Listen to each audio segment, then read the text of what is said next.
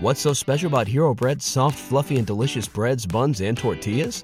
These ultra-low net-carb baked goods contain zero sugar, fewer calories, and more protein than the leading brands, and are high in fiber to support gut health. Shop now at hero.co. The Meat Improv!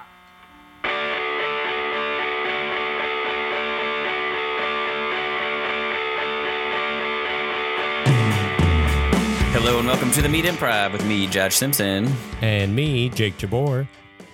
The Meat is the storytelling and improv comedy podcast. We bring on comedian guests to tell true, meaty stories from their lives. And then what do we do, Jake? And then we take those stories as inspiration for long-form comedic improvised scenes, as you may have seen on the most recent Netflix special, similar to that.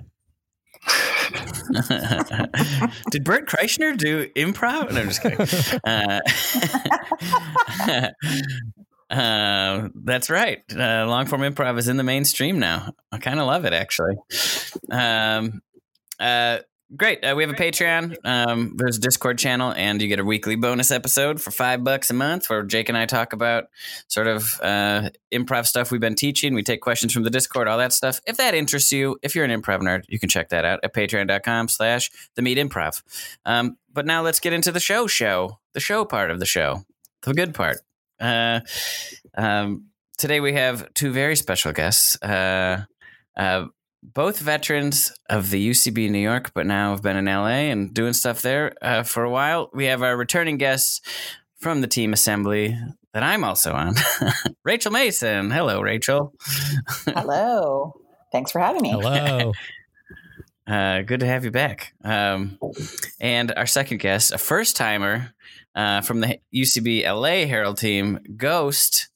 Give it up for Curtis Retherford. Hey, how's it going? I imagine people at home are clapping right now. Yeah, I always say give it up. That's just how I do it. Yeah. Some folks do have that, the little effects button. Yeah. Well, thanks for being on. Just for the audience, of course, we're recording over Zoom, and all sorts of technology is in the mix here. So we're getting better every week, but, you know, just wanted to mention it. Yeah, I guess this is strange times for everybody. And that's like even becoming a cliche now, I guess. It's very weird to see commercials geared towards the situation we're in. Yeah. Like you couldn't hold commercials down. Commercials are in it. I mean, I know some people who are still like auditioning for commercials, and then when they get it, they'll just mail them material to then film commercials at home and shit. Like they're still, you can't stop capitalism. Nope. Yeah, no kidding. You can stop my commercial agents, though, apparently. What the hell? I got a new mic. I'm ready to go. I always find a way to make it about me. But I did want to talk for a second about the big news. Well, there's two things that happened in the world of improv in the last week. The first one of them being the Netflix special, or Middleditch and Schwartz. Which I guess maybe we'll talk about in a second. But the other one is the closing of at least the buildings for the UCB New York. Mm-hmm. There's not really much to say other than it sucks for like broadly. Yeah. But I know you two had more experience there, and were, you know, Rachel, in my mind, when I was first doing UCB, was like one of the faces of the UCB New York community. Just, I don't know if it was bias based on DCM or just, I feel like I always just saw you there working. And one time I was there for Funny or Die, and we shut down McManus when Jack Carter was in town. Right. I remember that. Vaguely, very vaguely. Well, again, those moments stood out more to me because I was like, I'm in New York. The biggest difference between New York and LA is that here you go to bed at like 10:30, and there you go to bed at 4 a.m. That's like if people ask the difference. I'm like, that's it. That's the difference. Yeah. Speak for yourself. Yeah. I'm a night owl. True. I know what you mean, though. I was just going to say I'm at home at 10:30, but whether or not I go to bed by then is up for grabs. I don't know really have anything to say, but I guess I just wanted to kind of ask what your thoughts were on it, or I assume it's going to come back in some way, shape, or form. I feel bad for everyone out there. I don't really know what. It's one of those things I think people look to it and think like, well, what's going to happen to my theater or my place or whatever. So I remember that when that happened with IO here, right? Like when IO West shut down, I think that was like the first, like, oh, wow, like, because that also felt like an institution, that like wouldn't shutter. I feel like I was around when Chelsea, before Chelsea, when they had the theater on 22nd Street, the like famous theater that used to be a strip club that was like really, really tiny and crappy and rundown. And they got thrown out of there and they were homeless for like not quite a year, but like a long time, like probably 8 months or something, 10 months. But it was also a very different like institution then, it still was a kind of like scrappy, young, DIY thing. So it does feel like a very different scenario this time because for better there's a difference between. Oh, I was just going to say there's like a difference between trying to find spots for 4 Herald teams to perform at a bar every couple of weeks as opposed to there's like 24 different house teams at UCB New York or something, whatever. Yeah. That makes sense. Yeah. So I think that it's definitely being kind of eulogized as if it's over in New York. I don't really know if that's the case in reality. But it'll be interesting to see what happens. Since I don't live in New York, it's hard for me to have like a great perspective on like how it would move forward since I'm not really there. And I feel like a little bit out of touch with kind of like even like what the day-to-day of the theater has been in the last couple of years. The last time I was at Hell's Kitchen was probably like last summer or something. So that's my not so interesting take. That doesn't have to be a take.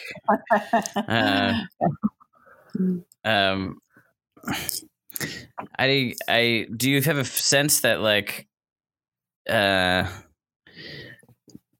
don't know. Could there be a silver lining in this at all? What do you think, Curtis? Or sorry, whoever. If Rachel, if you were going to. No, go ahead. Okay.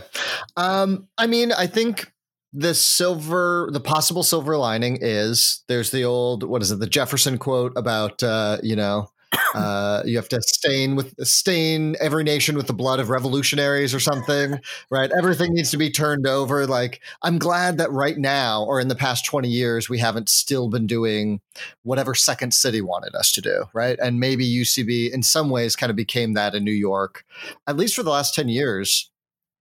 Not only in New York City, but I think everywhere, improv theaters tend to create themselves in response to game.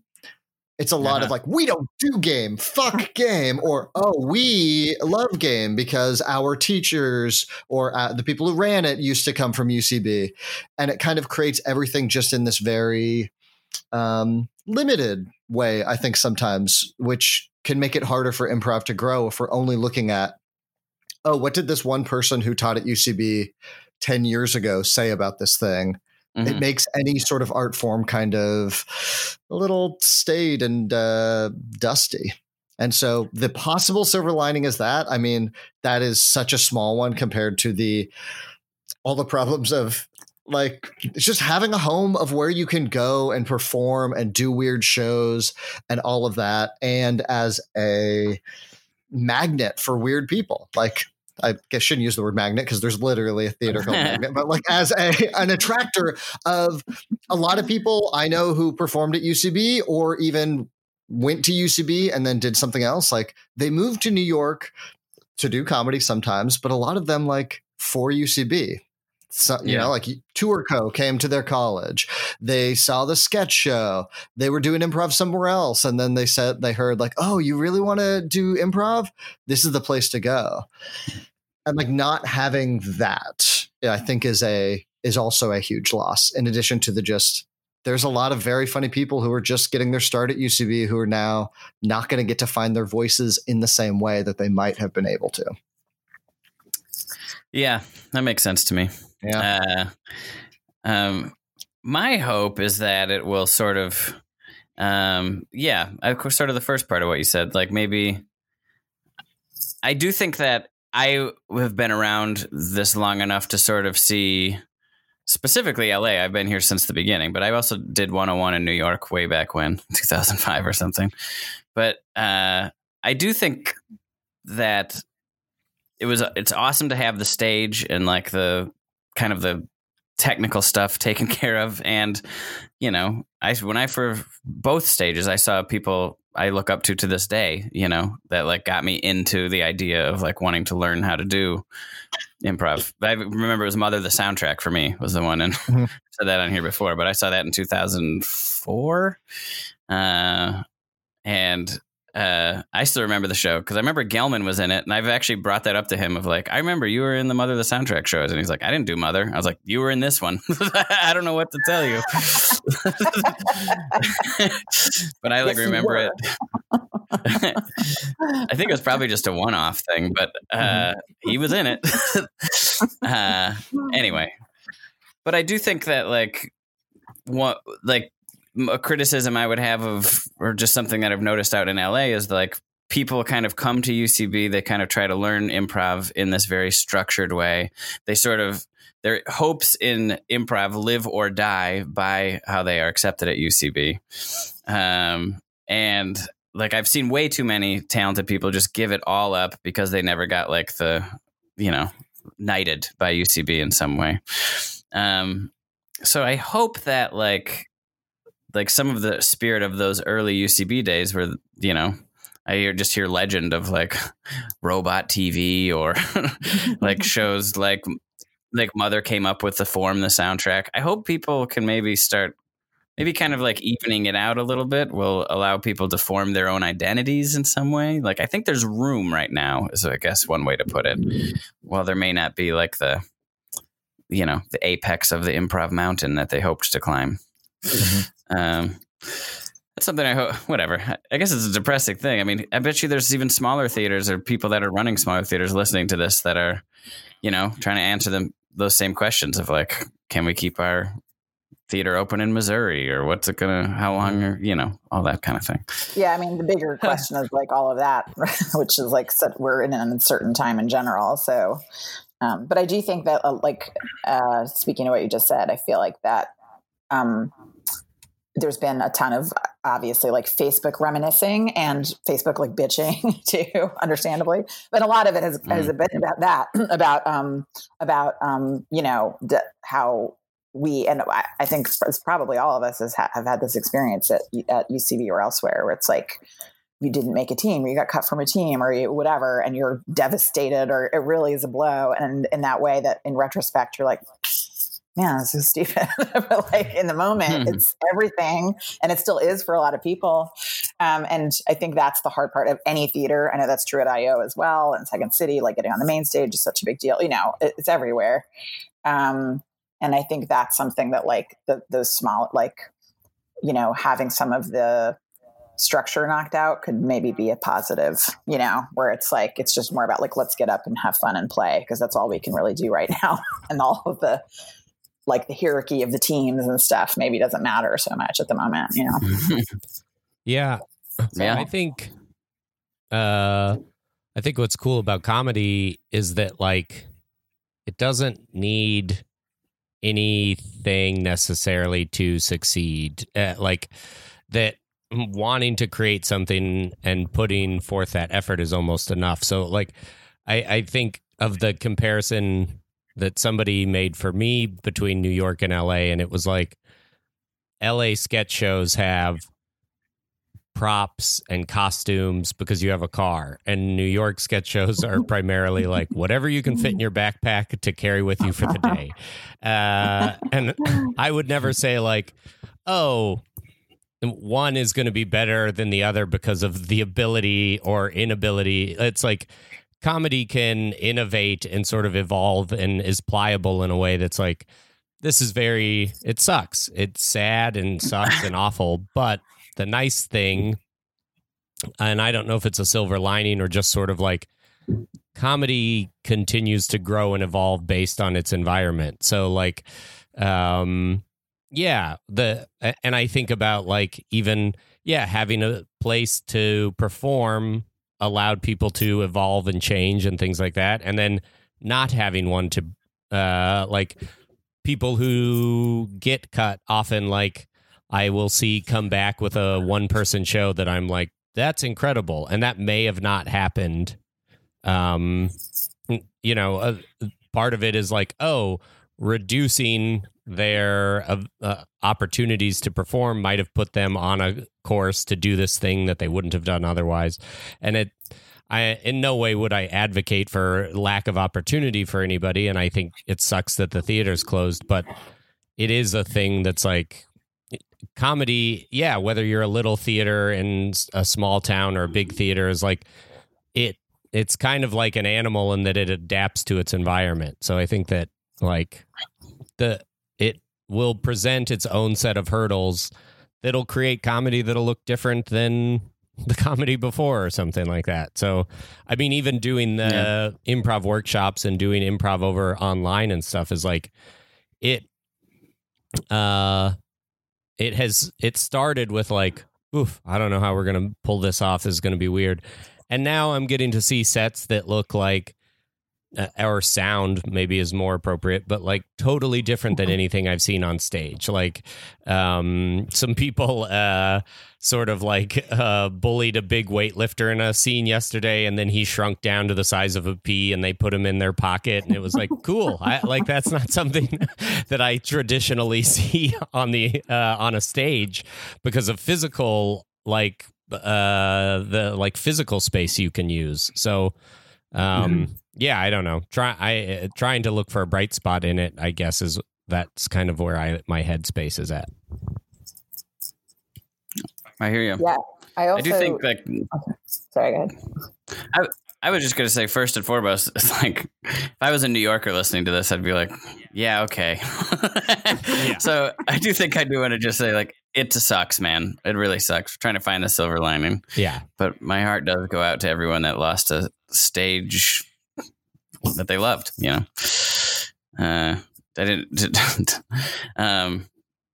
Rachel, did you want to finish your thought before I move on? Oh, I was just going to say, the first time this happened, about 10,000 years ago, that is kind of how the whole like indie improv scene started in New York, was because people were like, well, I got to play somewhere. And they started like finding back rooms and bars, and, they started Rafifi, which became like a very well-known place. And there's a place called Flipside. I can't remember the show was called Flipside or the bar was, but that was like a UCB place. And so it just like, I was just agreeing basically with Jake. Like, it's sort of, it's the Jurassic Park, life will find a way, right? Yeah. Like but like it does, right? Like it finds a way to move forward. It might be a very different form or and in Jurassic Park, a lot of people die before it finds a way. Like, right. Just to be clear, like, so that's my very perfect analogy, my exactly perfect analogy. Thank you, Curtis. No problem. Okay. Anyway, yes. Well, best of luck to everyone. Yeah. I'm also speaking from a position that is assuming that I'm not also going to get eaten by a dinosaur, and like I'm on my own park being like, our dinosaurs are going to be fine. And there is no the storm that hit you guys is a day away from us. We're fine. Jake is just over there on like Piranha Island being like, like, I'm okay over here.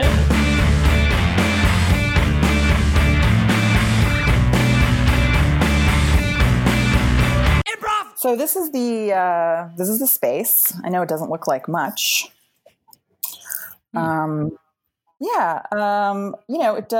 It does look like a big open sandy lot right now. But sure. I think if you really use some vision, I think I could see, I could see a rec center here. I could see a mansion here. I could see it's just, the sky's the limit. I know we're on a weird island, but I think whatever you want to put here, you can. That's interesting. Yeah. Yeah, I guess we should start with imagination first, right? Yeah. I mean, we don't have much of a budget. Yeah. I mean, we have no budget, really, let's be honest. But we have no budget. We had the gas in the boat to get us here. Yeah. But we said we were going to start fresh. And I think that this is about as starting fresh as we could get. For sure. For sure. Wow. So this is kind of just open here. We want to put a rec center on this island. Yeah. Well, yeah. I mean, we probably need to have more other people here besides us when we do that. But I'm just thinking big picture. Yeah. Okay. Great. So once we kind of get more people here, right in this zone here, we could have a basketball game or something like that. Exactly. Oh my God. Yeah. I don't know how to play basketball, but yes, I can learn. Got it. So we'll have to schedule a time for everyone on the island to learn basketball. Yes. So I'll put that on the list. I did bring this clipboard and pencil. So I know we weren't supposed to bring too much. I know the basics. Yeah. No. Okay. All right. But I'm going to put the basics. Okay. Good. Learn basketball. We could play it here. We'll need hypothetically 10 people, hopefully more. All right. I'm writing that down. 10 people, hopefully more. Okay. So we can do 5-on-5. Hey, are you guys are moving on to the island? Oh. Yeah. Oh. Hello. Oh my gosh. Sorry. I'm sorry. My name is Timothy. I've been here for 10 years by myself. Oh my God. Wow. This is cool. This is exciting. We didn't think anyone was here. No. Yeah. I'm here. I thought you guys heard about my rec center. Oh. You have a rec center here? Yeah, I built a rec center. See, it's just behind these leaves. Let me pull it back. If you guys like, I got a dodgeball league. If you want to start. So far, it's just one team. It's the Timothy's Sharks. We've won the last 10 years. Who's lost? It's a turtle shell that I play against. Oh, okay. Yeah. Wow. Okay. Dang, this kind of sours my idea. Damn it. Yeah. I mean, God, there's already a rec center on the. What are the odds? I mean, do you have a basketball court? Yeah, it's a half court, but we can still play. All right. I mean, that's great. I feel like now all of our plans for our rec center plans are just. I kind of don't think so, Rachel. I mean, I hate to be like walking off the boat saying I know better, but this place is a shithole. Your rec center sucks. I mean, I'm sorry. Half court basketball? That's like, I could do that in my driveway. That's not barely a rec center. Sorry, Tim. It's just, I calls them as I sees them. You know what I mean? And wow, you know what? You've had 10 years. I tried. Right. Do you want to play? I've been trying to think of the name of this game for the past 10 years and I can't. The hockey, not air hockey, table, like the soccer where you spin the little guys. What's the name of the game? Foosball. Oh my God. For 10 years, I've been trying to think of the word foosball. I made a foosball table. It's just coconuts. You spin it. It's a coconut just spins, hits another coconut. If you want to play that. Oh, it is shit. Oh, this is a bad rec center. We see a guy. Timothy, what have you been eating? We see a guy swim up. Hello. Hi. Oh my God. Wow, did you just long way out? Here? Yeah. Like 85 miles from land. No, I swam from that other island. It's only 35 miles, but I run Dale's Jamboree, and we're expanding into a franchise.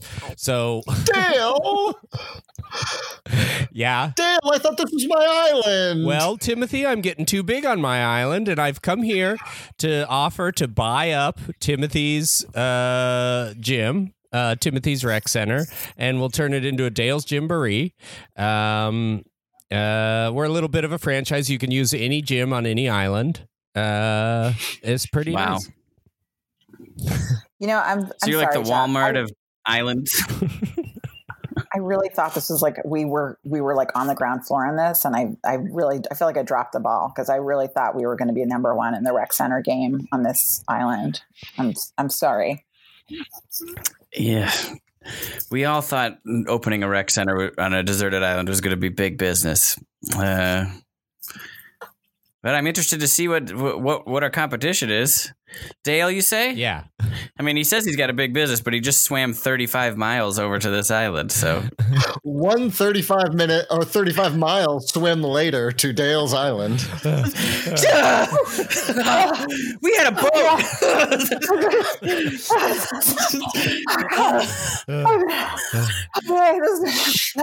Fuck that. I never want to do it again. My island is on fire. Oh, no. Holy shit.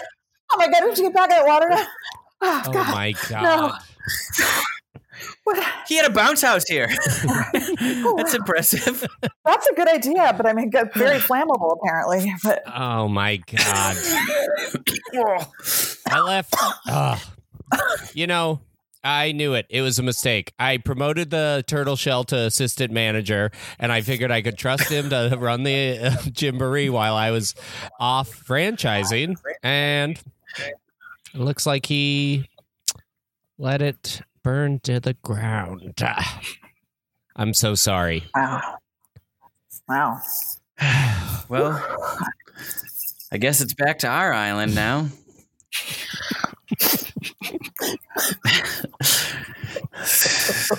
1:35. Let's swim. God! Oh God! It's so cold. Jesus, it's so cold in the water. I never got used to it. That whole swim. It's cold the whole time. Jesus, I think I got bit by something. I got bit by something. Oh my God! There's a huge chunk taken out of my leg. Oh my God! Your basketball court's on fire, Curtis. Oh God! Oh no! Oh no! I went to the bathroom and I left the turtle shell in charge. Oh no! I've been trying to avoid going to the bathroom for 10 years. I didn't trust that guy. Wow. Immediately, you whooped his ass at dodgeball for 10 years straight. He's bound to have some sort of a. You're saying I earned this? You're saying I deserved what I got? You're hucking balls at a turtle shell for 10 years straight and raising a trophy above its head. Yeah, I might think it has a grudge.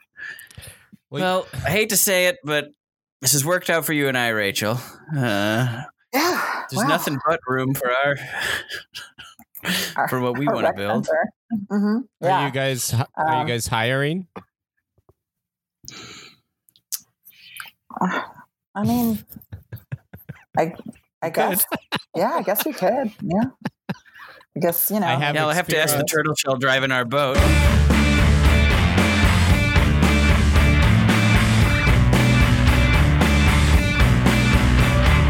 Okay, knock knock delivery for Curtis, Retherford. Hey, that's me. Hi.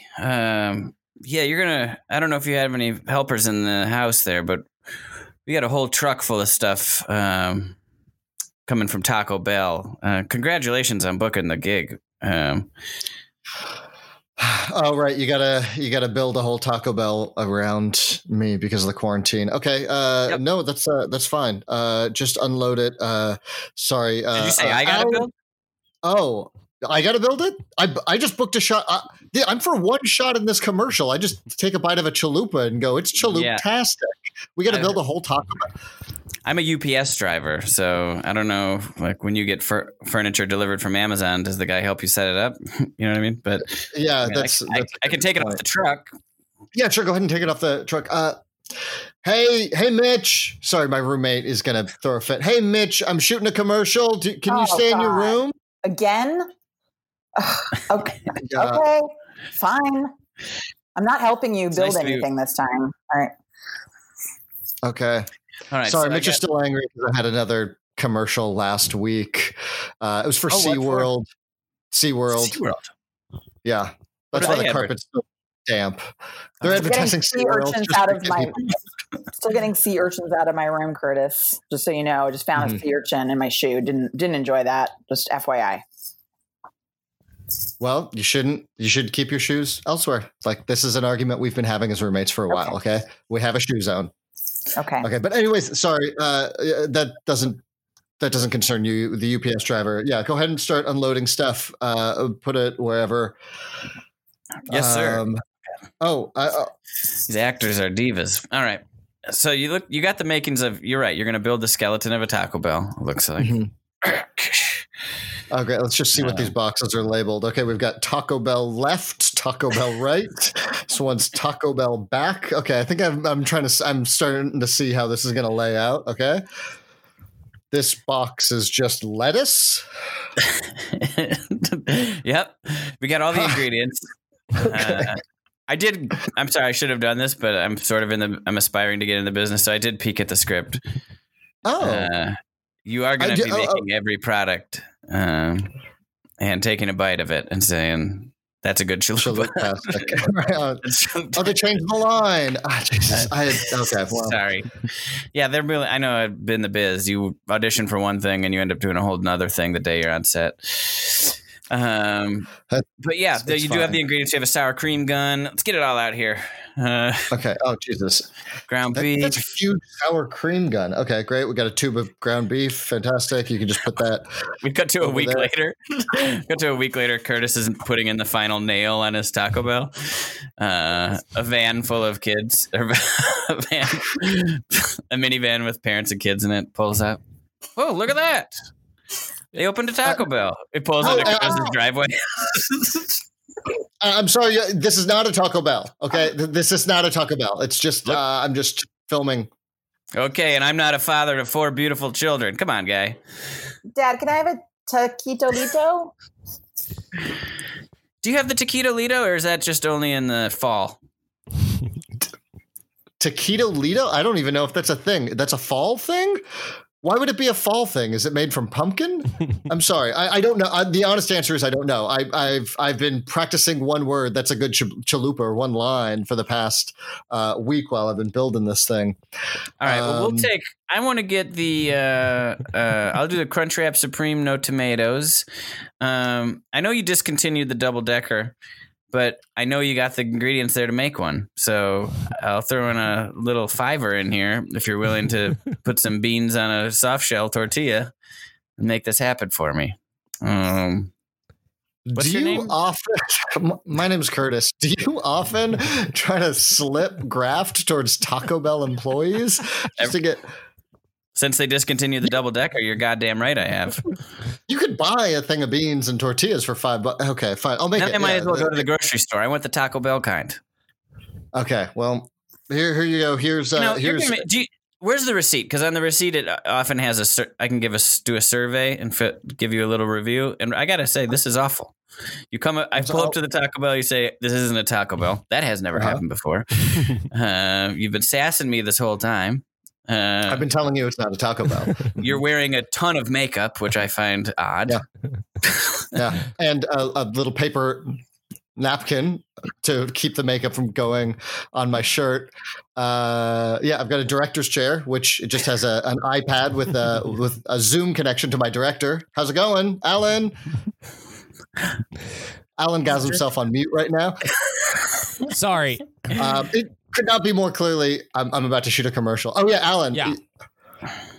Okay, I'm just gonna give this one guy a chalupa, and then we can film our commercial. Okay, I'm ready. It's okay. So, sir, here's your chalupa. Please leave. Oh, and you're the taco gordito and the fall whatever it was, and the double wrap. And here's a triple wrap. Here's another wrap. Take guys, Curtis, I'm just walking through because I got to go to the kitchen. Cool, is that all right? Can I walk through? Fine, walk through. Okay, thank you. By the way, there's a bunch of sour cream in my shoes earlier. Did not appreciate that. Wait, who is that? The sea urchin put that there. Who is that? What? No, that's Mitch. Ignore Alan. Ignore him. Mitch. So what? That guy's got charisma for days. Look.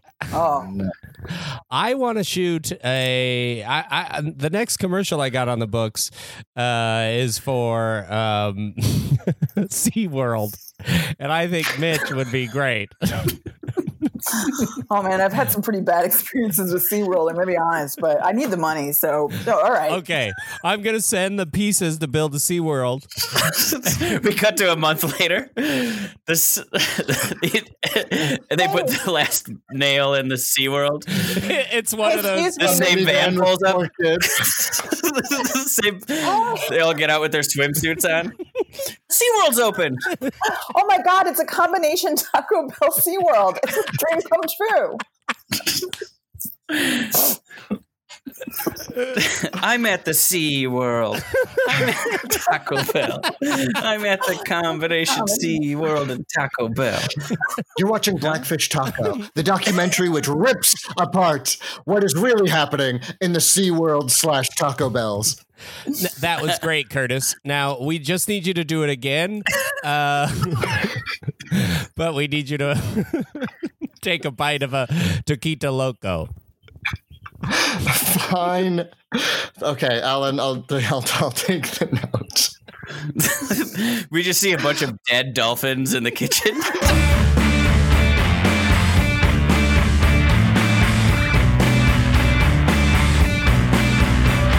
All right, so let's jump back into the meat part of the podcast. This is where one of our guests shares a meaty story from their lives.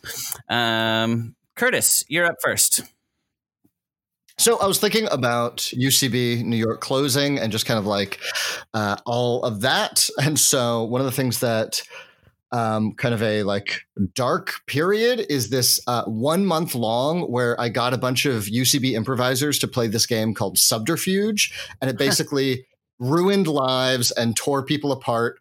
And it's still something that we'll like reference. Like a couple months ago, I got an email from my friend Juan who was like, let's start Subterfuge. It's the time. And I was like, fuck you. No. So I just want to talk about like why this was so, what this did to everybody. So the idea was it's, if you've ever heard of the game Diplomacy, which is like an old school like interaction game, I think it was like John F. Kennedy's favorite game. It's very much like a 1960s Cold War. This is how nations are built and fall. And I think the idea in Diplomacy is it takes a day to play. Like it's one of those games where whatever, you would play it in Yale or Harvard and blah, blah, blah. Anyways, so this sub game called Subterfuge came out. And with Subterfuge, the idea is it's played in real time and you have different bases and you can attack other people's bases by launching subs to attack, right? That's it. Okay. But if, let's say I'm attacking Rachel's base, that might be an 8-hour sub trip away. So when I launch my subs, I can't change that attack at all. I then have to wait 8 hours until that attack hits. Right? And so Rachel can see those subs coming and she's like, oh, fuck, Curtis is attacking me. Those are 8 hours away. He knows my closest reinforcements are 10 hours away. By the time they get to there, Curtis is already going to take that base, have built up defenses, blah, blah, blah. Right? Uh-huh. So the idea is with this app, you can like check it whenever and like launch your attacks or react to whatever, but it's all real time. And each game was supposed to take about a week. And that's what it ended up taking. Right. For the first one, I emailed like maybe 10 people who are all big into playing different board games and that kind of stuff. We got together, we played the game, or we like signed up to play the game. My friend JD emailed me back. I was looking through the old emails for this, and he emailed me back, hey, I'm in to play this game, but I have friends who have played this game, and I've heard it can legit destroy friendships. You don't have to be online together. You just place things, and it takes a long time. But things can happen any hour of the day or night, which is essentially what then happened. So first round, like I said, I think it was 8 of us, right? I think each game was like 8 to 10 people. First round, we're playing. It's getting a little fraught. You kind of know who is who. There was like 3 of the guys who worked in the front desk. Dave Murray, I think Chris Zalis, and maybe Jeff Walsh or somebody else. I don't remember. They all like made an alliance really quickly and then started fighting everybody else. people started getting like a little angry that all the front desk guys had one alliance, and then one guy dropped out, which everybody was then angry at him because everybody started taking over his land. And if you happened to be close to where he was before he dropped out, you got all this free land. My friend John Timothy was having his birthday party at this point, one night, like maybe pretty close to the end of the game. And his birthdays were these things where we would essentially crash a public space. They were put on by a friend of his who does a lot of like happenings, I guess you would call them, like a speakeasy that was in an old water tower that you had to like know somebody to get to, or he would like find an old cave that nobody had used for a while and then put a restaurant up in a cave and you had to know somebody to get there. So because he was good friend with my friend John, he would do these like insane birthday parties where we dress up in suits, go to the Waldorf Astoria and like pretend that we were businessmen, just like at the Waldorf for a while. And there'd be like scavenger hunts and all that stuff. Anyways, it was huge. It was great. One night, John's having his birthday party. I ride into the city with my friend JD, who right before he gets on the train, he goes, "Wait, Curtis, let this train go by. I'm going to launch an attack on John because I know he's busy with his birthday party." So he then launches an attack. An hour later, we get off the subway. We get to the Waldorf. We see John. He's in his suit. We're in our suits. And John just then had like checked his phone and realized he was completely fucked. And so he started off his birthday party with like knowing, okay, I'm out of this game that I've spent the past 6 days playing essentially nonstop, right?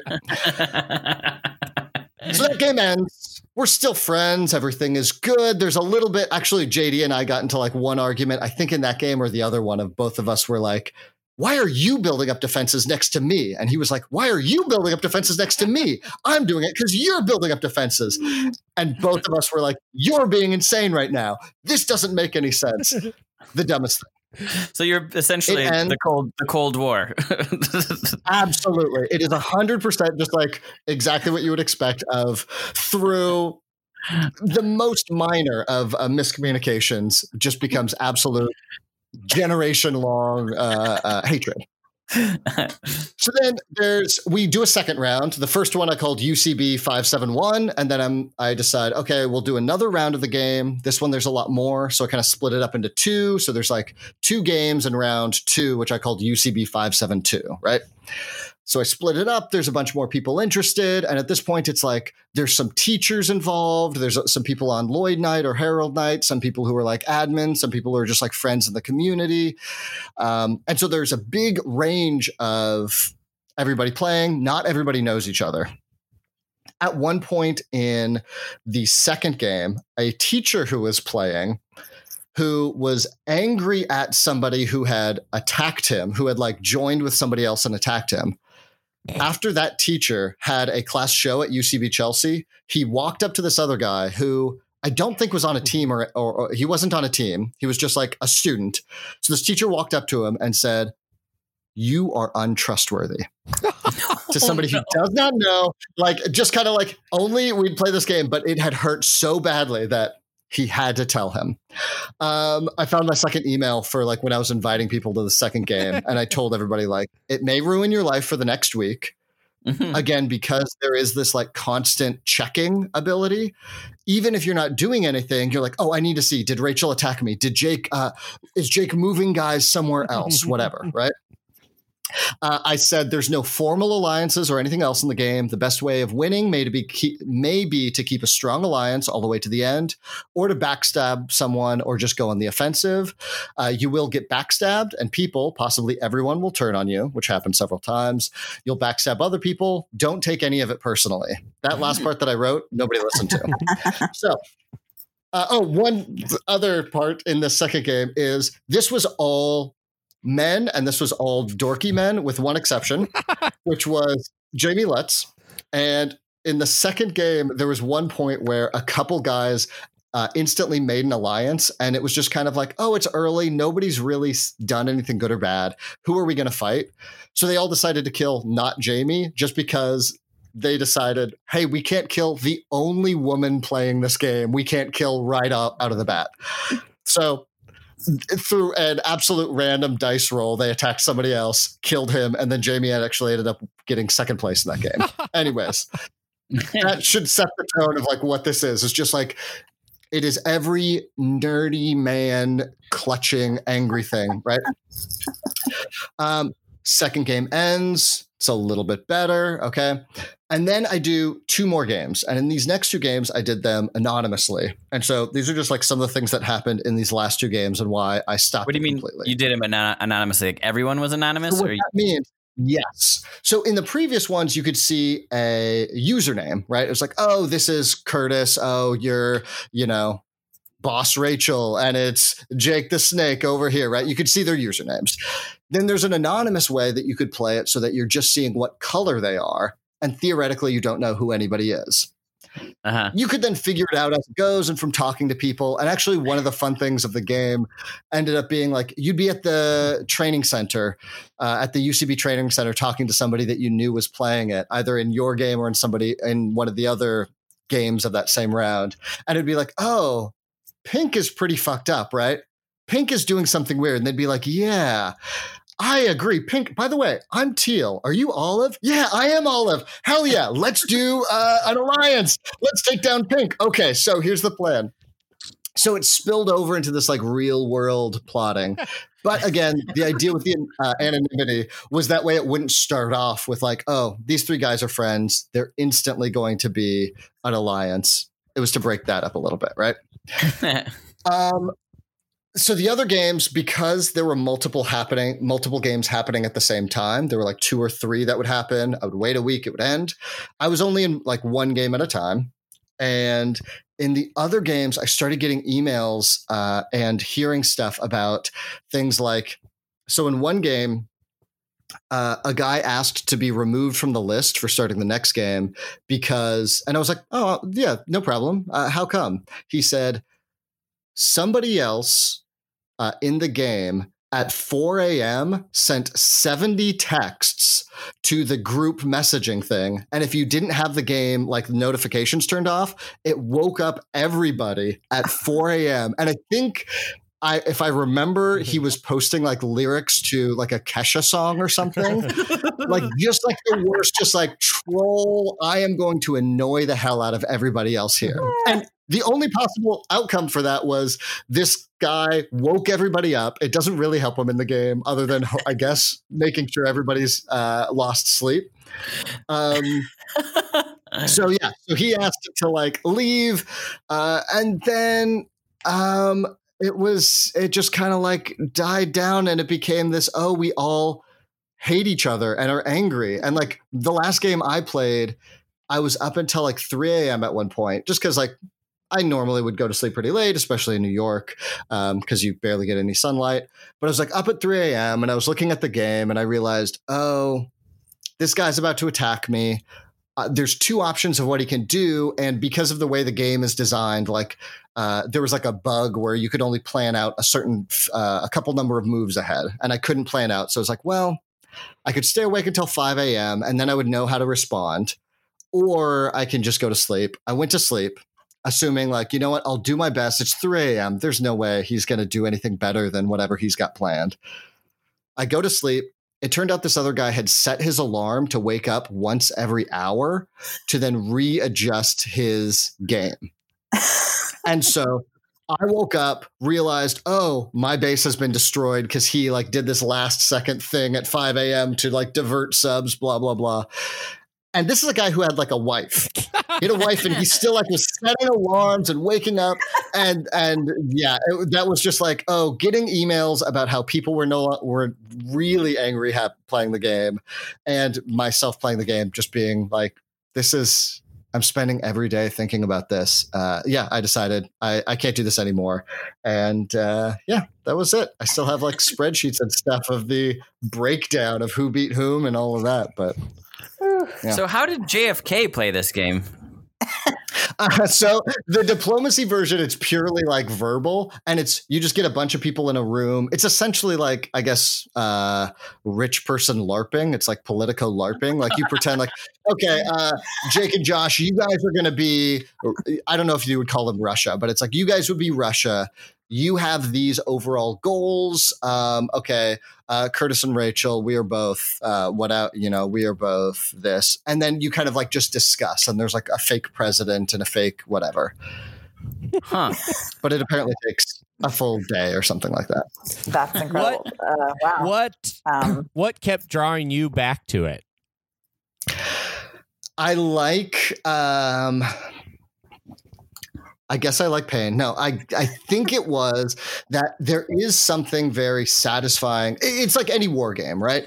You're kind of like outthinking everybody else, but also like just talking to people about it as it was happening. Mm-hmm. Like at one point, my roommate, Chris Scott, was doing the first game we played together. And then as it split, he was in a different one. And so hearing what was happening in his game, it's just fun to like, the tides of war in this incredibly tiny, nerdy way was fun until I realized it's all I'm thinking about. That's funny. That's great. There was also, sorry, Josh. There was also no, you go. A thing that was there was also a thing that was I think Alden Ford did Assassins, which was also like a similar thing, but it was like an ongoing thing where people would assassinate each other with, I think it was like Nerf guns or something. I would not do it because it sounded like the most anxiety inducing thing you could ever have, but it was also something that was played around the theater. It seemed like a terrible, terrible idea. Anyway, thought I'd add that. Because it was improvisers carrying around fake guns. Because I think anytime within like a week or two of playing the game, you would have like your target and you had to shoot them.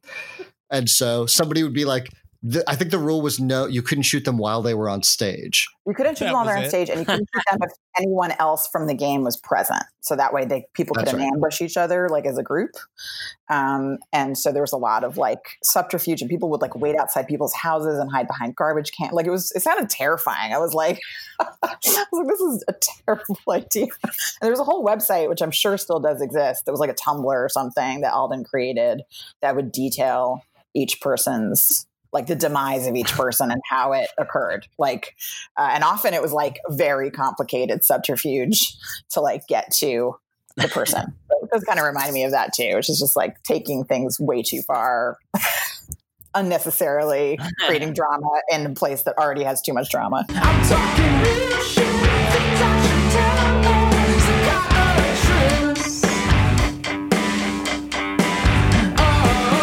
President Kennedy. Yes. I wasn't able to get everybody together for your favorite game, Diplomacy, but I did. This is hot off the shelf. That's a failing on your part. I know, sir. I apologize. This is a game of communication. This is a game of being able to gather. You failed at the part that's not the game. I know, and I take full responsibility. But I've been told by Hasbro that you'll enjoy this game just as much, if not more. It is called Hungry Hungry Hippos. Now, you think? Go ahead. And this is going to help me become a better president? Is that what you're saying? Yes, I believe so. It requires a smaller number. You and I could play, or we could get 2 more people. And the idea is brain fog, insomnia, moodiness, weight gain. Maybe you think they're just part of getting older, but MIDI Health understands that for women over 40, they can all connect to menopause. It's at the root of dozens of symptoms we experience, not just hot flashes. MIDI clinicians are menopause experts, offering safe, effective, FDA-approved solutions covered by insurance. 91% of MIDI patients get relief from symptoms within just 2 months. Book your virtual visit today at joinmidi.com.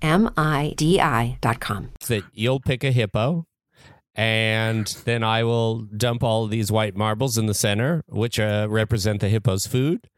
And then you're going to pound on the butt of the hippo and try and gobble up as much food as you can.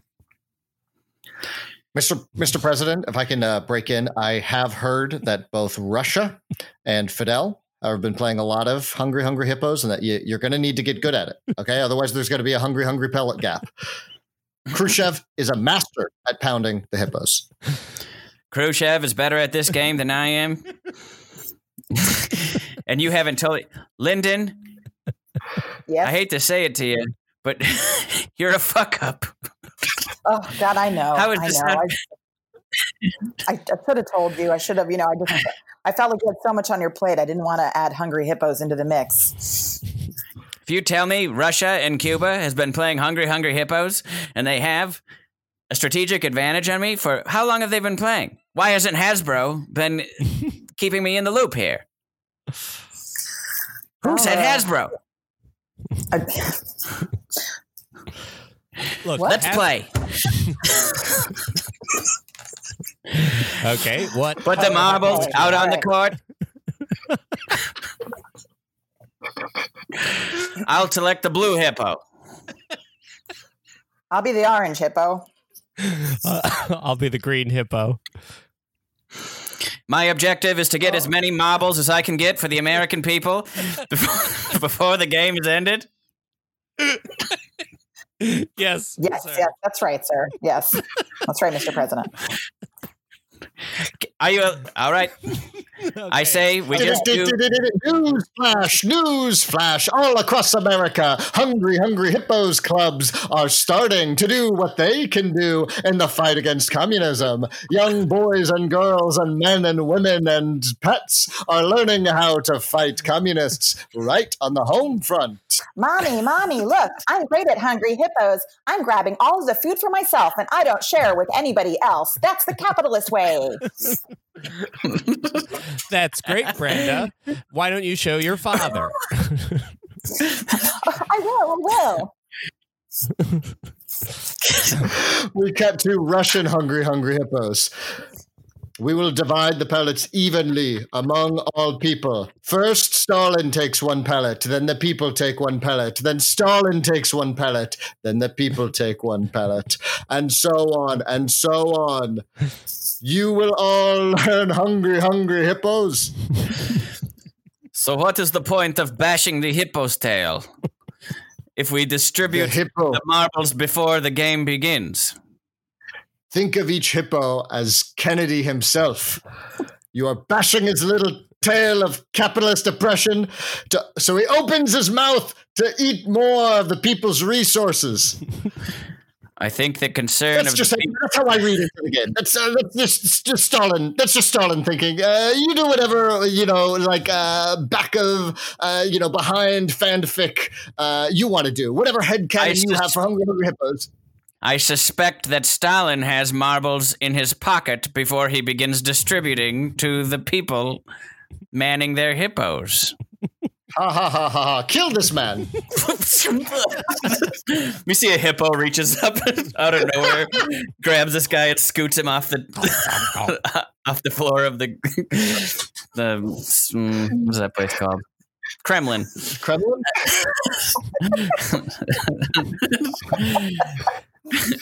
We cut back to the United States, the Oval Office. This can't be. I haven't figured out a way to get the most marbles for the United States, no matter how hard I try. Lyndon keeps shaking the whole platform, tilting it his way. I don't know how to fight against this kind of absolute corruption. But I imagine that if we get the people on board and make them aware of something like this, we'll be able to topple it. Round 84. I'm sorry, terrible news coming in from Texas. President Kennedy was driving by a hippo depository when a hippo ate his car. You can see here he is being pulled down and to the left away from the First Lady, Jacqueline Kennedy. This is truly a sad day for America.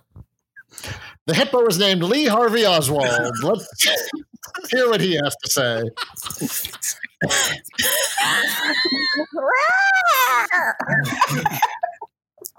We cut to some people in a basement. There couldn't have just been one hippo. I don't think that. I don't think that was, definitely not just one hippo. Guys, I got some footage you're going to want to take a look at. It's a Zapruder film. If you look, it looks. Oh, you're already calling it that, Zapruder? Zapruder, come on. You're naming it that yourself? What? You got to call this Barry's Basement. I can call this the Zapruder film. Okay, look. It's my basement. Look.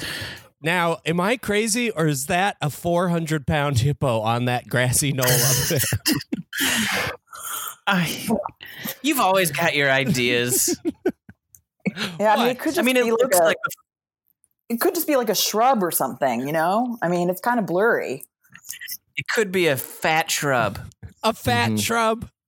A 400-pound shrub. That's what it is, Zapruder. Why don't you take your Zapruder lunchbox and leave? Fine. I will take my Zapruder lunchbox and leave. And when I start my own Zapruder club, none of you guys can be in it. Okay? You'll be sorry. This isn't the last you've heard of Zapruder. And the hippo comes out and eats Zapruder, pulling him into the darkness of death.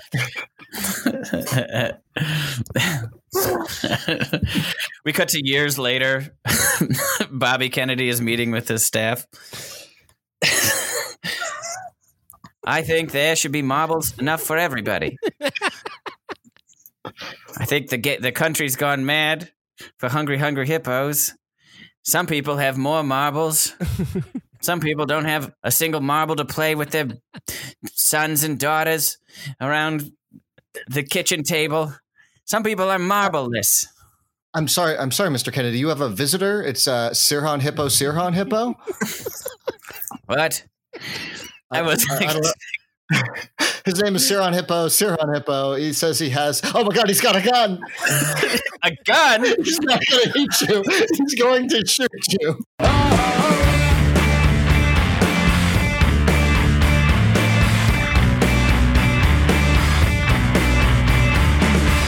Hey, Jack. I've been meaning to talk to you. Could you come in my office for a quick sec? Mm-hmm. Yeah. Yeah. So, I appreciate that you've been trying to get the office to kind of like have more fun together and, create camaraderie. I think that's really admirable. And you're head of HR. I think that's great. But I think like the slam book it's having some maybe unintended I think it's not, maybe it's hurting people's feelings, to be honest. I think it's not bringing people together maybe the way you thought I mean, I don't know. I think people are getting really close, really in each other's faces a little bit with it. Yeah, that is true. There was almost, I don't know if you caught it the other day in the break room, Cheryl and Pamela almost, Cheryl almost strangled Pamela to death. I don't know if you caught that, but I didn't know about that, but I did include a little warning on the email that it might ruin relationships. So if people still want to do it. Yeah. Well, see, first of all, as an office, I feel like maybe we shouldn't just be putting forth anything that is going to ruin a relationship among the office. But what I'm saying, I guess, is like, I'm wondering if maybe we could like call everyone together and just talk about it and maybe like just get rid of the slam book. I think that might be for the best. We see me open the slam book and start writing in it. Are you writing something? Are you writing about me? Is that a caricature of me? Is that a caricature of me? It's my turn with the slam book. If you want to see what's in the slam book, you got to sign up to be a part of the slam book. Otherwise, you won't know what's in here. And if it is a caricature of you with a giant head on top of a baby beagle. Okay, I know I talk about my beagle a lot. It's not, I know I talk about my beagle a lot, but I don't think that's nice. Okay, I just, okay, you know what? Fine. I'm going to sign up. I'm just going to sign up, but I'm only signing up because I think it's my job as the CEO of this company to see what's being written about the employees. So I'm going to sign up. Okay, I'm signed up. Great. That's excellent. Great. It gets passed around. You'll get it at the end of the week.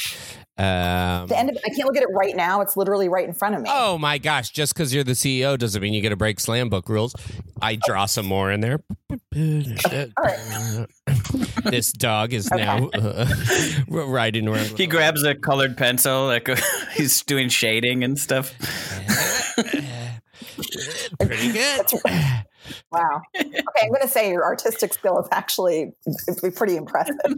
But besides that, I don't want to be made fun. I don't think anybody likes to be made fun of, you know? I mean, they hate it. Oh boy. It's awful to be made fun of.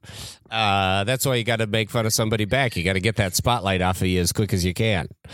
Okay. I just feel like there could be a better way of bringing us together as a community, you know? What about like, what about the claw? What if we did the claw? It's what's that? If you're walking behind somebody, you reach your hand between their legs and lift them up. What? No, absolutely not. You do not see the problem with. I mean, that's wrong on many, many, many, many levels. Like I'll put in the email that you might get your genitals grabbed if you play the claw. No. We're not. Knock. Yes. Hey, I'm sorry. Hey, how's it going, Cheryl? I just wanted to talk a little bit about the problem we've been having with a certain HR person who shall go unnamed, who seems to mostly use things that she learned in high school, pretty aggressive. Oh, that's a wedgie. Oh, there it is. Oh, God. Oh, my God. Are you okay? Are you okay? Oh, my God. Oh, I'm going to go sit on some ice for a little bit.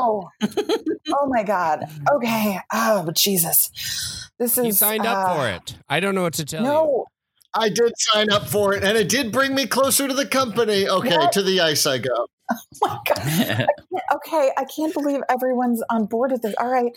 Well, look. We cut to a morning meeting, a Monday morning meeting. Okay. I guess I'll just say what's going on with me this week, my objectives for the week, the things I'm, there's the stuff I'm going to get done and my goals. One of my goals is to work on my calves. I noticed in the burn book, I was routinely criticized for having tiny legs. They said Jonas skipped leg day. Jonas' mother must have been a stork, you know, and that stuff, you know. Yeah, so I'm going to work on my calves this week, and I'll try to also reach out to Sprite and see if we can get that account back. Okay, so I'd just like to interject. It feels like most of the focus is on fixing a physical issue, which doesn't actually impact your job that much, or at all, really.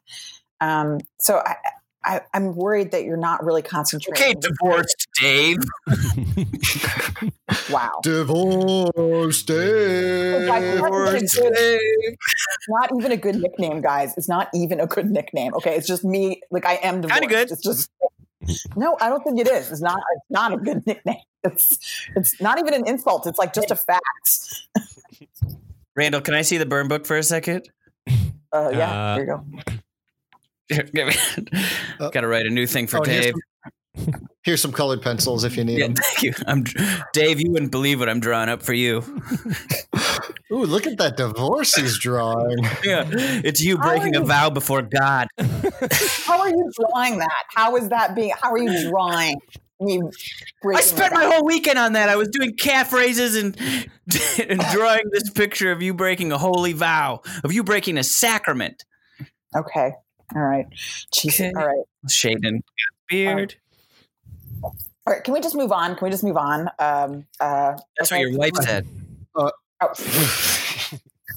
Wow. Okay. I think IT is next. Yes. I think IT is next. Conrad, let's hear from you. So I'm working on the new client-facing system so that they can input payment. I also have been getting a lot of feedback that I am creepy, and so I'm going to work on that. I wrote a little stand-up. I've got a little bit of a stand-up routine I'm going to try. Hey, everybody. Oh, you're doing this now. We see 4 different people grabbing the burn book back and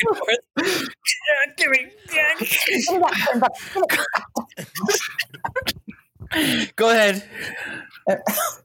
Has anybody ever noticed that sometimes how often women sigh after sex? What's with that?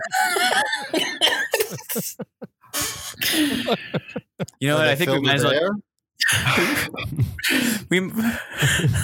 we see like steam coming off of a pencil that's drawing so hard, drawing so fast.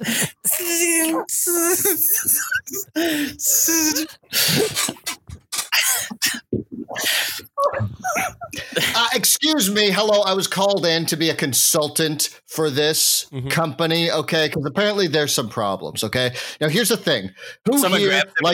Someone gives him the clock. Clawed him. Oh crap. Was he on the email? I know. I don't think he agreed to this, actually. I don't think he agreed. I was going to give you the whole Glenn Ross speech. Jesus.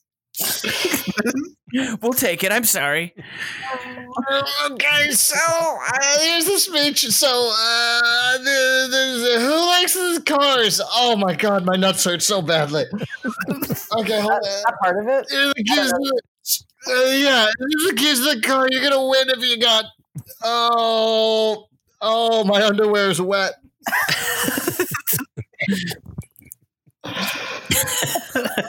Anyways, always be closing. I'm gonna go sit on some ice. I will say, I was against all of this, but I do think we maybe have found a tagline for our ice machine company.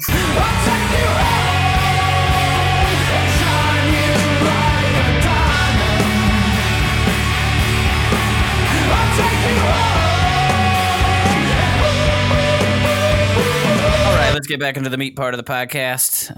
This is where our guests share a meaty story. Rachel, you're up. Yes. What would you like to talk about? So, I have like a couple kind of smaller stories I thought I'd share. I thought I would do like a fun celebrity sighting stories. I don't know why. Just feels like Hell yeah. a fun, light, dumb thing to talk about right now. So I grew up in Soho. Which was interesting and weird. And I grew up like in a loft downtown, and it was an interesting time to grow up there. And also there was like a law that everything had to be filmed in Soho. Not really, but it did feel like everything was filmed in Soho. And so when I was like a kid, I watched, that scene in Big where like Tom Hanks is like has a trampoline in his house, and you see him through the window, yeah. like that was my neighbor's loft. Like, so I watched like Tom Hanks film Big. I watched Woody Allen do Hannah and Her Sisters. Like, in Hannah and Her Sisters, one of the sisters lived across the street in a loft, and it was like he kind of films in like real time. You know what I mean? Like if he says it's a place, it's like really is that, if that makes sense. So I just saw like I had a lot of weird movie experiences growing up and celebrity sightings over the years, also from like working at UCB and stuff as well. So one of them, this is kind of a short story, but I always thought somebody when I was growing up was like, what's the weirdest thing you've seen like in Soho as in terms of like a film related incident. And they were filming a movie, and I can never remember the name of it because it's one of those like generic, like, one of those generic sounding names. It's like, Down to You, or like, you know what I mean? One of those names. You're like, I don't remember what the name of this movie is. And it was Hugh Jackman and Ashley Judd. Now I'm curious. Marquee stars of the 90s. I think this was the 90s, must have been. And I was leaving my house, my parents' house, and I went to leave, and they were filming on my block right in front of where I lived. And there were like 12 cows in front of my house, and they were backed up to the door. This is on Grand Street in Soho. So if you can picture, like, if you've been to New York, and I couldn't open the door because the door like went outwards, and I could not get out. And so I was like banging on the door, and there was a guy who I guess was the cow wrangler, but his back was to me. And he was not hearing me. And so I was like banging. And finally, I think I like managed to get the door open like a crack, and I was kind of like, hey, and he turned around. He's like, oh my God, I'm so sorry. Oh, wow. And he just moved the cows over like 3 inches in either direction. So I just had to like shimmy through the cows, to get out. And I went to, I don't know, I'm not sure like what age I was, but I think I must have had some kind of job at that point, and I was late for work, and I think I got in trouble because they didn't believe me. So that was one story. And then my other story. Could that have been 2001's Someone Like You? I just Googled it. That sounds right. It's probably like 2000-ish. Yeah. That means I was probably in acting school and working at Balthazar, which was like another place where I saw a lot of celebrities. But the best like celebrity like sighting / meeting I ever had was Sam Shepard. Does everyone know who Sam Shepard is? I guess I should tell in case people don't know. So Sam Shepard, for anyone who's listening, tell it for those who don't remember. Yeah, he's for those idiots. He recently passed away, but he was a very prolific playwright and actor, and he's like in a ton of stuff. Which of course I can think of none of what he was in now. But he was like a big character actor, and his plays are very like, for lack of a better term, they're very male, lots of angsty, like male drama, lots of drinking and cussing and fucking and whatever. Like that's the Sam Shepard brand, kind of cowboy-y, like lots of iconography in that direction. So I was at a bar in Manhattan underneath the venue Irving Plaza, and my friend had played at Irving Plaza. So it was like, typical New York, 2 or 3 in the morning. We've all been drinking a little bit, and I end up at the bar with my friend, and my friend was a musician, and so he kind of had these girls like hanging on him, and we're sitting at a booth, and I'm with these 2 girls I don't know, and my friend goes off and disappears like to the bathroom or something, and so I'm stuck with these 2 girls who I don't really know, and Sam Shepard stumbles in, and he's very drunk, and he's like barely standing. And this bar is very like what I'd call a very Sam Shepard-esque bar. It's got like country music on the jukebox. It's kind of like a grungy, divey place. It feels very like appropriate. He's with a woman who was not Jessica Lange, as Jessica Lange was his partner at the time. And they were slow dancing in the bar. And there was like not a lot of people there. And I was like, this is so weird. It's like watching a Sam Shepard in a movie. So I say something to the 2 girls that I'm with that I don't really know. And I'm like, oh, look, it's Sam Shepard. And they like flip. They're like, oh my God, Sam Shepard. And I don't know them. And I'm like, oh, so I'm like, I'm a New Yorker. Like, you're not supposed to ever acknowledge anybody famous ever. Right. Like, so I was so mortified. I was like, no, please stop talking. Please. And, Sam Shepard notices, of course. So he stops at what he's doing and he stumbles on over to the table, and he's like, hey, I'm Sam. And I am like so mortified at this point. I'm like shrinking into the corner. The 2 girls talk to him for a couple of minutes, and I'm just like not engaging because I'm deeply embarrassed. And then he turns to me after this kind of discussion with them where he's flirting and stuff. He just looks at me and he says, and you just don't give a shit, do you? And I was like, all right.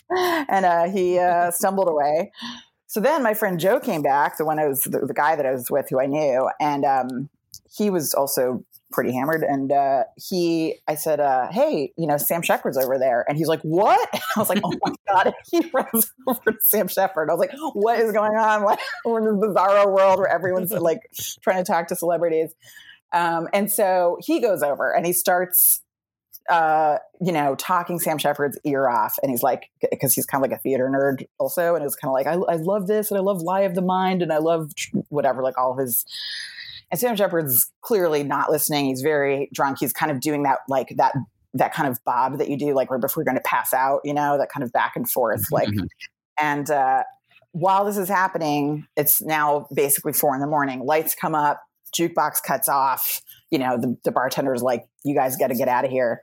And Joe will not stop talking. So I go over. I'm like, Joe, let's leave the nice man alone, kind of thing. I'm like, let's leave. And Sam Shepard turns around and like grabs me by the shoulders, and he goes, "I bet you whip them horses, don't you?" He turns around and walks away.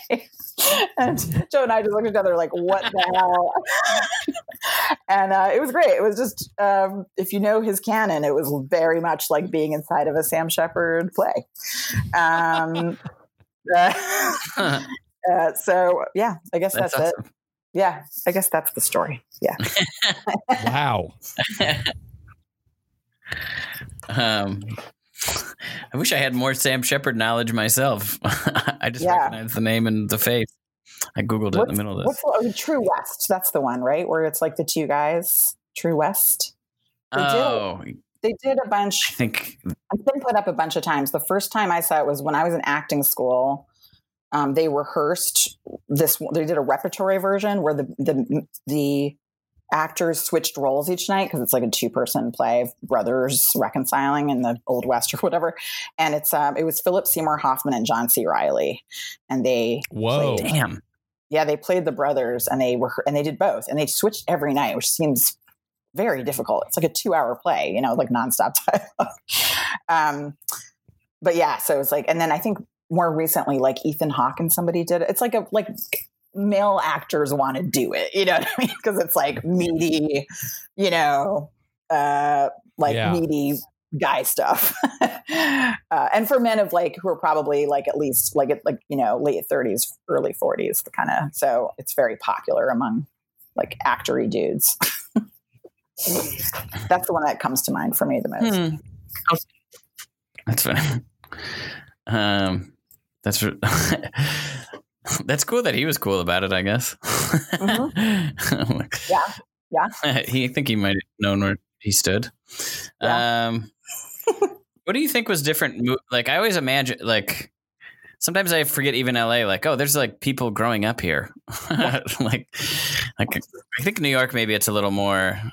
New York, probably the biggest, obvious. The biggest difference for New York, I always talk about this, is that I thought a lot of stuff I saw in movies as a kid was like made up, like high schools. I was like, nobody goes to prom. Like what, like, or people like driving to school. Like, you know what I mean? Like just stuff like that. I was like, what do you like? I guess, I don't know if I thought that people took a subway. Like, I guess I kind of knew that you didn't take a subway if you didn't live in New York, but like, it didn't occur to me that you would, like people having driver's licenses at 16. I was like, what? I was like, that's crazy. Nobody drives at 16. Like that seemed insane. Like I didn't know what homecoming was. I still don't really understand what homecoming, like those kinds of things like that just like wasn't part of the New York City like experience growing up. Like your high school experience wasn't the center of things in the same way. It was still very central, but like you had a lot of friends at other schools and like, you know what I mean? Like you went and did a lot of other stuff, and you would like never go to a school dance or like, you know what I mean? Like, or school sports, stuff like that. I was like, I'm not going to do that. You live in New York. There's like a ton of other stuff to do. You know what I mean? That was probably like a very big difference. I'm talking real shit.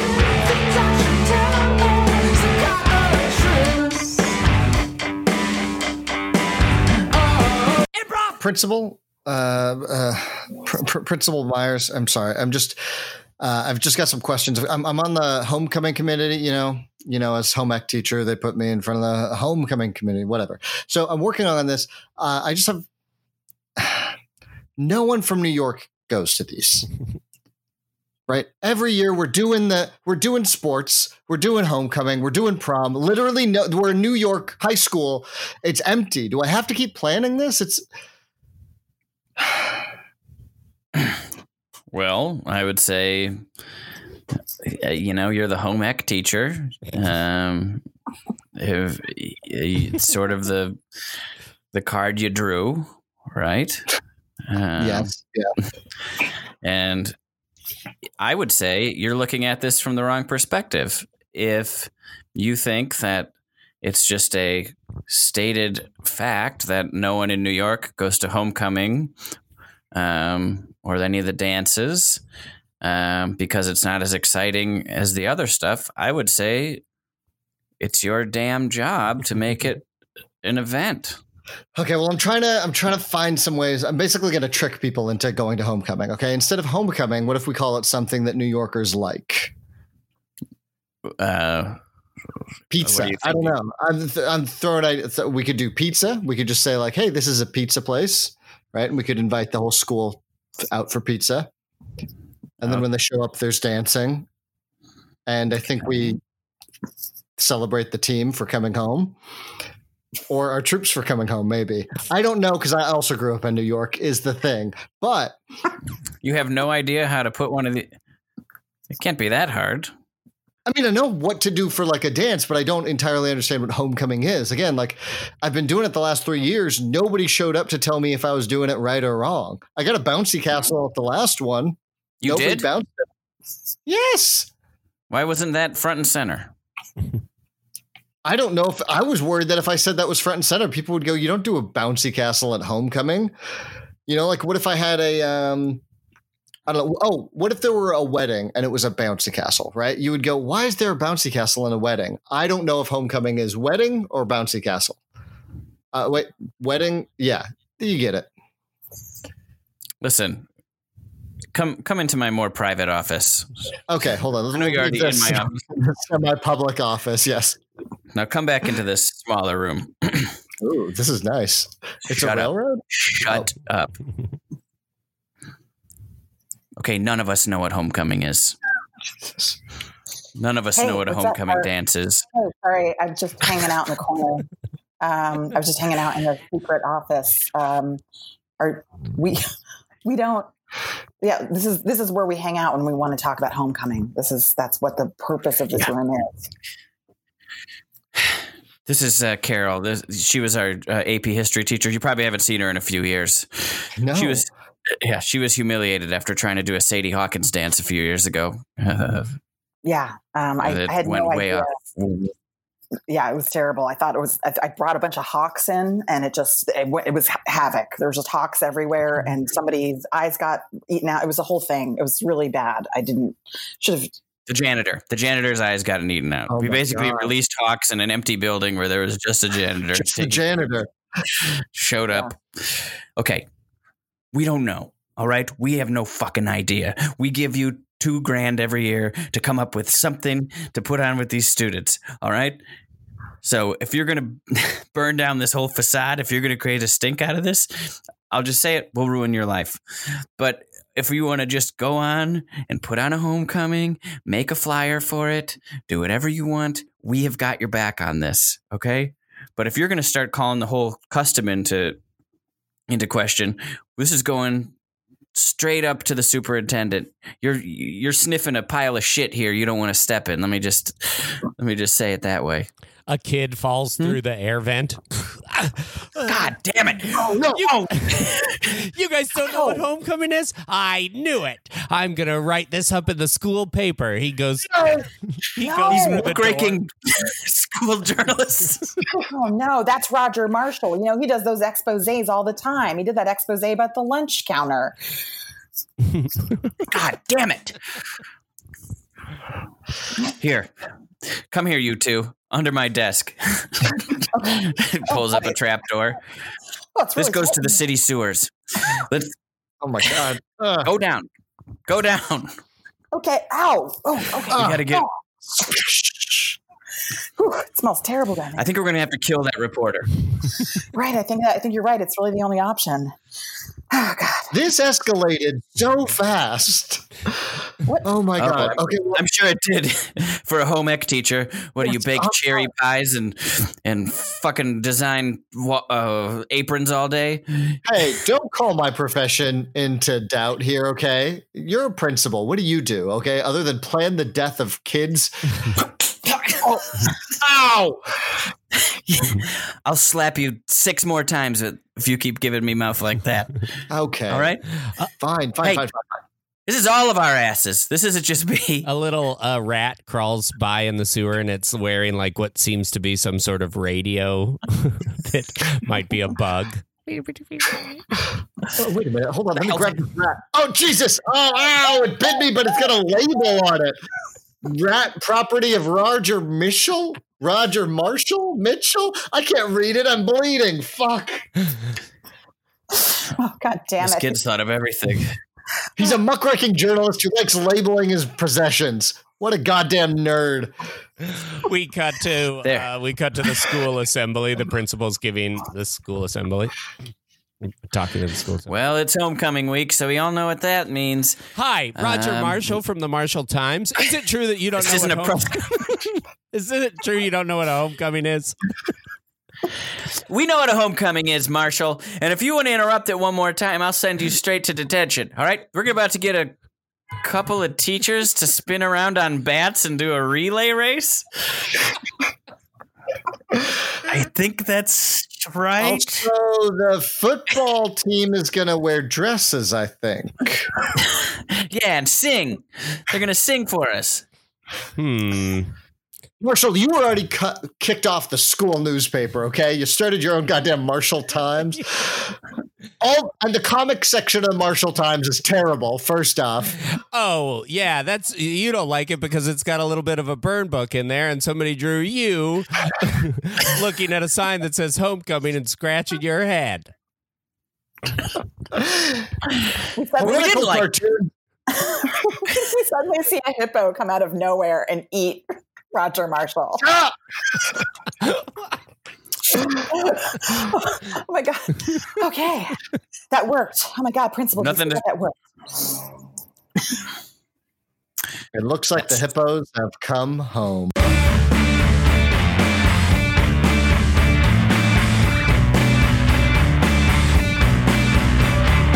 Oh my God. I'm so sorry I'm late. Oh, it's okay. It's fine. You're 25 minutes late. I'm 35 minutes late. You're not going to believe. I was getting out of my apartment. First of all, I ran smack dab into Meg Ryan. She sees me. I see her. We make eye contact. She looks a little different in person, to be honest. Wait. Don, this is... You're late because of Meg Ryan again? Yeah. Again? They're filming movies outside of my apartment. I don't know what to tell you. It's a hot commodity. Yeah, you live right next to the bridge. We get it. Am I getting reprimanded? Write me up if you're going to write me up. I'm going to write you up for two reasons. Reason number one, you're consistently late. Reason number two, I keep seeing movies where you are busting in the background late for work. And I know it was you from 6 months ago. And yes, it was a valid excuse, but I'm tired of seeing you in movies. That was reason two. Reason number one, you're late. That's personal. Yes, it is personal, okay? I'm tired of seeing me in movies too. I'm trying to enjoy a nice movie like The Shape of the Sounds We Hear, right? Or Boy, There's Two of Us. Or even the hit movie starring Hugh Jackman and Jenna Elfman, There's Time Enough for Everyone If You Let Them. And what do I see? I see you bust in. I see you open a door, stick your head in, and then go back, right? I'm trying. This should be, you're stating my case for me. All right. You think I like ruining the set deck for these incredible movies? Oh, the set deck. I think that's my goal here. The set deck, is that some kind of like Hollywood term that you know now because of all your movies? God. Yeah. Okay. Yeah, I do know it now because they all hate me. Okay. All right. All the set decks hate me. We cut to We cut to the editing bay of the Hugh Jackman, Jenna Elfman movie. There's got to be a cut that doesn't have that frumpy guy busted in the door in the background. He's in Of course. Look, it doesn't matter if there is a cut. That's the take we're using, okay? Though, look at Jenna Elfman. Look at her eyes. That's acting, okay? We're using the cut with the frumpy guy. We're using that cut? Sorry, guys. I got to get to work. I'm sorry. Can I come through here right now? He's talking over everybody's lines. What? He's talking over everyone's lines in this movie. Look at that. Now he's He's looking. Even when we recorded VO to replace it, he busted in, and now he's busting in to the edit bay. Sir, we shouldn't have put the edit bay on the outside of your house, okay? That's one on us. I guess it's cheaper to do it here if you have the right permits. Can I get through now? I know you got the little desk chairs. Can't you go I don't out? know. I started to light. Go take the stairs. Can't you go down the hallway and take the The stairs? dumpster's by the stairs. It stinks over there. Sometimes there's rats and stuff. You wouldn't believe the tax rebates we get for this one block are amazing. The city councilman pushed through a lot of so this is where we have to do everything, okay? Get by. Go ahead and go by. Do your work. And okay, they're shooting a scene outside in the parking lot. Try and be scarce, would you? They're shooting a shootout down there, so try and be scarce. Cut to outside. Everybody down! Everybody down! Down on the ground now! Please don't hurt me. Sorry. Wait, no. I'm not here. What are you doing? Could you? I'm not here. All right. I'm so sorry. I'm going to work. Sorry. Saying I'm not here and showing us your keys doesn't help. He's waving his keys in front of the camera like a couple inches away from it. Sorry. God. Is this a wide shot? Is this a wide shot? He goes under a gun and lifts it above him. I'm so sorry. I'm so sorry. Under a row of guns. I don't mean to be in the way. I just got to get to work at SeaWorld. I can't. I'm mad. I don't like it either. It's just how it plays out. Everybody use it. Keep rolling. Keep rolling. Don't stop rolling. Use it. Use it. Use it. Okay. A sound guy puts a mic on me. What? You get down on the ground. You with the keys. Okay. Just get down on the. Am I in it? I guess so. Just get down. Am I out of frame? So I Holy don't know. cow! Okay. All right. Oh my god. Are you Bradley Cooper? Yes, I am. I'm not in. No, right now my name is Mitchell. I love The Star Is Born. Okay, thank you. Thank you. But get down on the ground. He uses his keys. He uses his keys to open his trunk and take a bike out of the trunk. What are you doing? I don't want to waste. I'm trying to be eco-friendly. He can't ride a bike. Plus, I don't want to mess up continuity. If the car was in the shot, I don't want to mess up continuity. Do you even know how to ride a bike? Sorry, it's me. It's Sam Shepard. I'm drunk. I was just showing up to see you guys are filming the movie I'm making. Oh. Don't mind me. I'm not here. We wouldn't have minded that you were here. Don't say "don't mind me" in the middle of a movie. Am I on camera? Is this all set, Dick? You've been on a part of it? You've been on set before. He's just looking like real down the camera lens. His eyes are like. Whoa, when I watch this later, it'll be me watching me from the past, watching me from the future. Get out of the way. Anyways, don't tell anybody I'm cheating on my partner, Jessica Lange. I only do it in public places. Then we probably know. Everybody who is not on the call sheet, get out of this shot. Everybody leaves. I wrote a new call sheet. It's just me, Sam Shepard, and my pal Frumpy Guy. And hey, I didn't know your name. I'm drunk. Frumpy Guy. Frumpy Guy. All right. Okay, I like it. Okay, Frumpy Guy. You and Sam Shepard. You just got put on a case and you're after this turtle shell. Okay, so I need you guys in a high-speed pursuit of this turtle shell. We're going to put that turtle shell in a car. You guys stand. We'll take his bike. Yeah. Chase after the car. Yeah. Hey, what? I got to get to work. Look at that turtle shell running away. I'm gonna fuck it and drink and be a man so fucking hard. Let's shoot it with our fucking penis guns. Do I have to take Have out I mentioned that I'm cheating on my partner? Do I have to take out my real penis? No. Take out your gun. Oh, my bad. Hey, my penis has its own IMDb.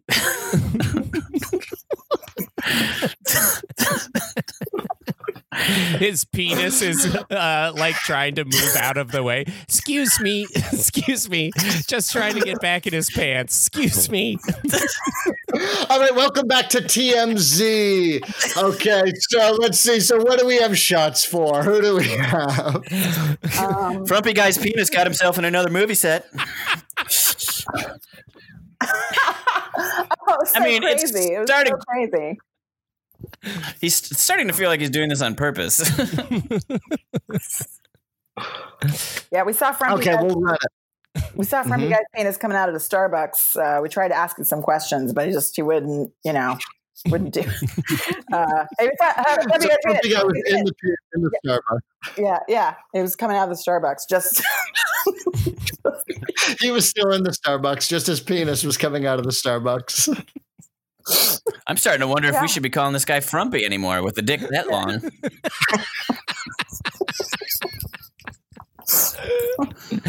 We see the penis come into frame. It's excuse me. What is he doing here? I'll be damned. Excuse me. He's walking by all of our elbow height cubicles. Excuse me. Oh, he gave me in the mouth. He knocked the big gulp out of my hand. Oh, Jesus. Excuse me. Just have to get to work. Sorry about that. Excuse me.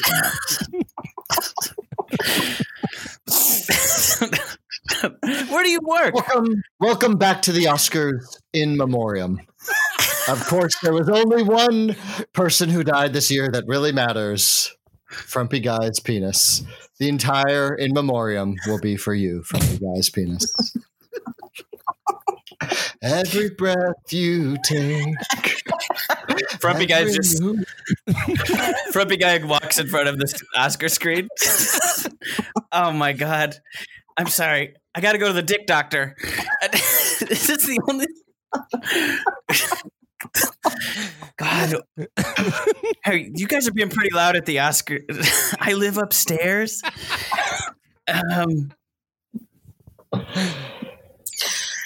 I'm sorry. I'm also on my way to the dick doctor. I got clawed real hard. I was in the Glengarry Glen Ross.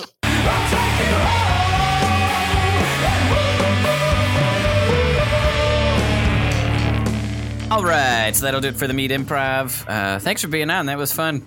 We got JFK. We got a Frumpy Guy's dick. We got all the hits. We played the hits today. Cross off those squares in your Meet Improv bingo. Yeah. Rachel, what would you like to plug? Anything? I'm shooting a horror movie on Zoom this week. So look for that on my Facebook page. Cool. I actually don't know where I'm going to post it. It will be online somewhere. How's that? So yeah, that's a great place. Are you in it? Are you right? Did you write it? What's your involvement? Yeah, I wrote a short thing that's going to be shot like on Zoom. Cool. That's awesome. Yeah, it'll be like a 5-minute thing. So hopefully you'll see it. Yeah, I don't have a name for it yet, otherwise I'd tell you. But well, we'll try to plug it once it's up. Sometimes we forget, but we will do our best. Curtis, anything?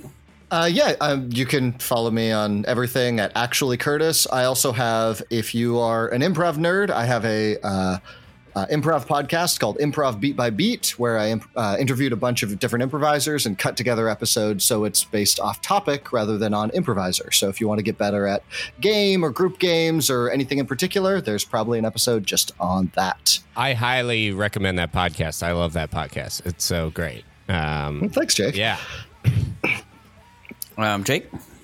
You can follow me with Wake Up with Jacob or go to weimprov.net or .org for workshops and things like that. I think that's about it. Excellent. I'm at Mr. Josh Simpson on Twitter, Josh Simpson on Instagram.